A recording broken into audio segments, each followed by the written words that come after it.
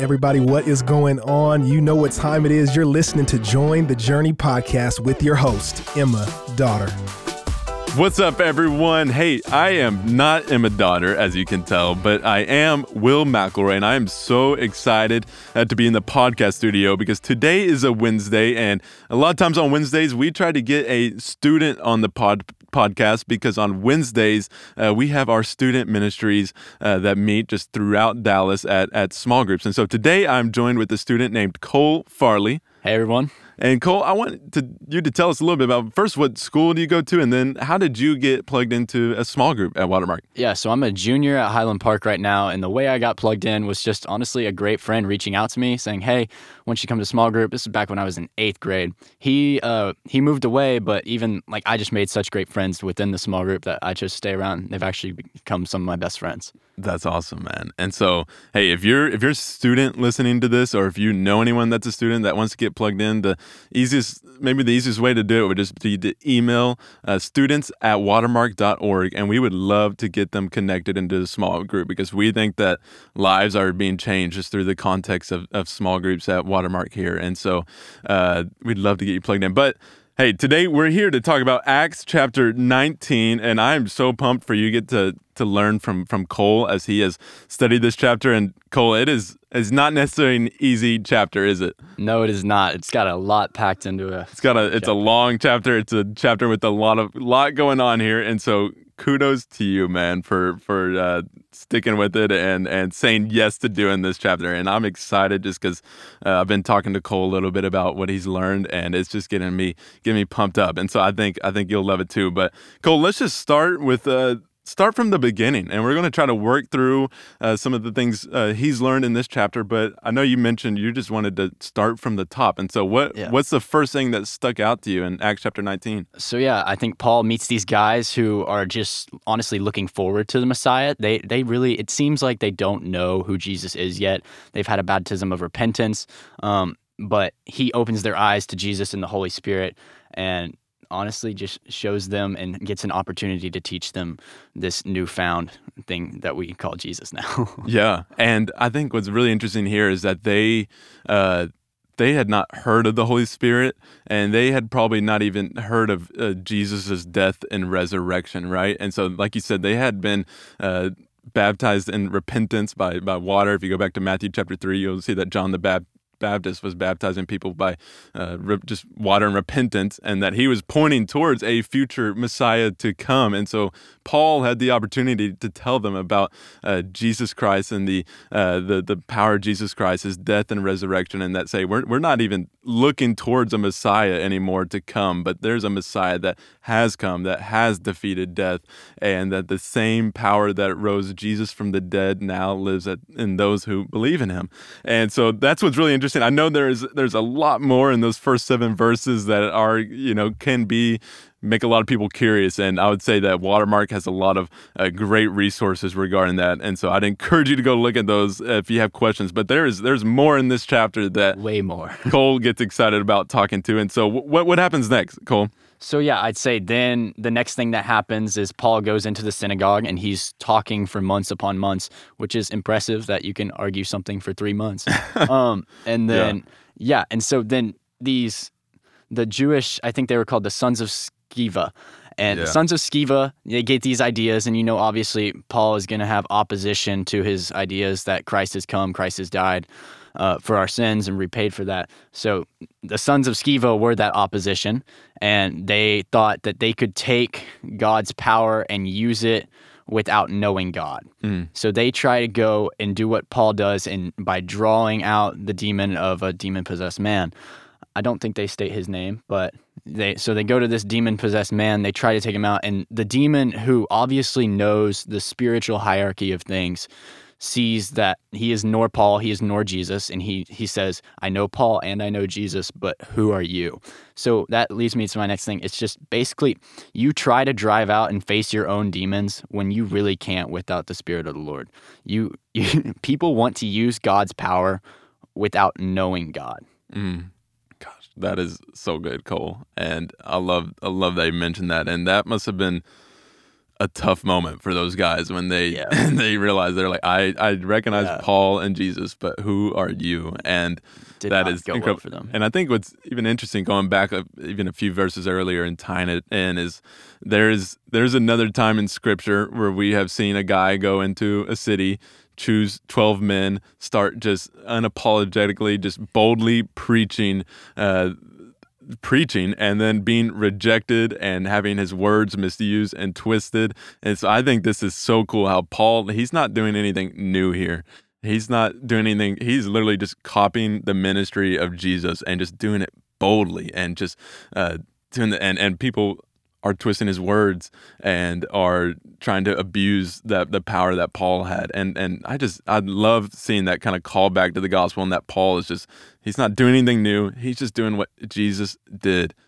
I love how you ended too, Cole, of just saying, like, what was that line you used? People want to use the power of God without knowing God himself. That's so good. That is so good. And so what happens next? People, they see what happens to the sons of Sceva. They see what Paul is doing. They see the power of God and how he's working. And so what happens? So yeah, they obviously see all this sort of power, and then see the demon referring to Jesus and Paul, realizing that if they have power over that demon, I think that they must have great power. So this obviously creates a fear of the Lord, and one that we should all have.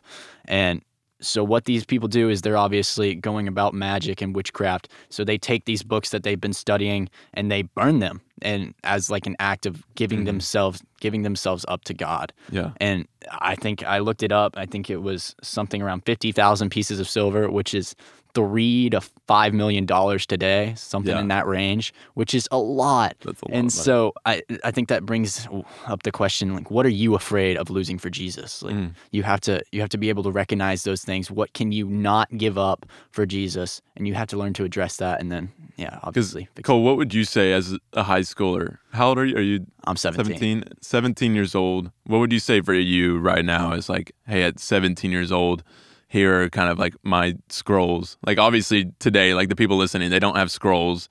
Maybe they do, I don't know. But most people are listening, they're like, I don't have scrolls or magic books to burn. Like, but what are some things that we just every day have to take out into the streets and say, like, hey, I'm going to give these up for the sake of Jesus? Yeah, so from a teenager's point of view, obviously, I think if most of y'all will have different things. But for me, it's a lot of academics, a lot of schoolwork, and I put that aside. Or even crew. I row crew down at White Rock Lake. Come on. And yeah, there you go. And a lot of times I have to get up early for practice. And so what I'll do is, like, I usually try to read my Bible before bed, but I'll put that aside saying, no, I need to get more sleep. Like, I can't run off that much sleep, but just even pushing like 10 minutes aside.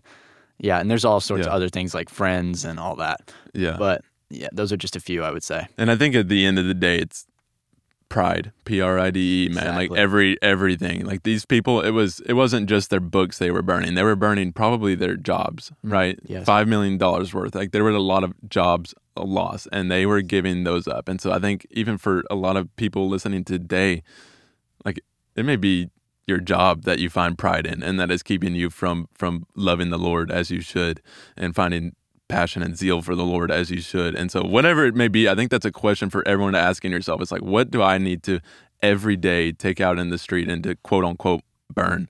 And so someone, just to wrap this whole story up, is someone was kind of, people were upset about this, right? They were upset by the change happening in the city. And so what happens at the end of this chapter? So that leads to obviously a huge revolt.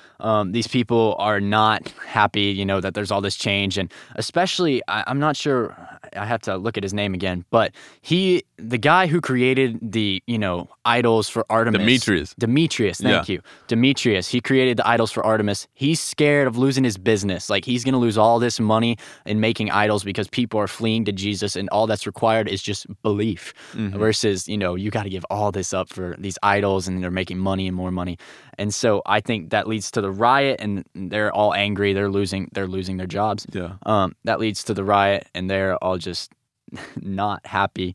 And people are confused. Like, it looks like people are rioting and they don't even really know. Yeah. So that's another thing. It says in verse 29, so the city was filled with confusion. And that's just that shows like they're not united under anything. They don't know what they're here for. They're really just not sure in what they're doing at all. And so I think that's another good like point out to what is Artemis doing versus Jesus. Yeah. Like Artemis can't even fight for herself. Exactly. Right. The God can't even fight for herself. And then people are confused, which you even told me as we were talking a little bit before this of just saying like, what was it you said about be careful about like if you're confused and who you're following? Yeah. So one thing I said is you cannot follow blindly into the chaos. Yeah. You can't. And you also have to make sure you're not leading people into the chaos. But one thing you have to make sure is you're not just following people blindly, confused in what's going on. You're just going to follow for whatever. Yeah. So yeah, I think that's one thing you have to do. You make sure you're not being followed in chaos and you're not following in chaos. Yeah. And then finally to wrap it all up, it ends with just the town clerk just kind of exposing them and saying like, hey, what are we even really... what are we here for? Like, they haven't done anything wrong. Like, they have not, like, come after Artemis. Like, really, like, all they're doing... Stating their opinion, Yeah, is stating their... I don't know. He didn't exactly say this, but what they're accusing Paul of is saying, hey, Paul, all you're doing is just loving the Lord and telling others about the Lord. And I think if there's anything I want Cole or Will or to the listeners to be accused of is I want us to be accused of just loving God so much that it just confuses people. Exactly. Yeah, I think one thing that was also interesting is God used the unexpected guy here. Yeah. Like not some high priest, I don't know if there were mayors back then, but not the mayor. He used kind of the low city clerk. And so I think that also shows that God can use anybody and you just have to be ready to heed the call. Yeah. I love that, man. I love that. Hey, thank you, Cole. I know we covered the whole chapter and maybe went a little long. Maybe I don't know exactly what time we're at, but thank you if you're listening. Thank you for just listening. And I hope you're excited about this chapter as I am and as encouraged by Cole as I am. Like 17 years old, bro. Come on. I am so proud of you. And I am just so excited to hear your love for the word and for God and for Jesus, man. So, thank you, Cole. So thank you, everyone, for just being on this journey together with us. And so I hope you're encouraged, like I just said, and we'll be back tomorrow. We will. Well, we might not be, but Emma may be back. Emma's going to come back. Take it over. Yeah. See you guys. Hey, we want to thank you for listening, and we hope you enjoyed the episode. Did you know that you can help support Join the Journey by rating and reviewing this podcast? And if you're willing, we'd love it if you subscribe, because the more you download, the easier it will be for new friends to find the podcast.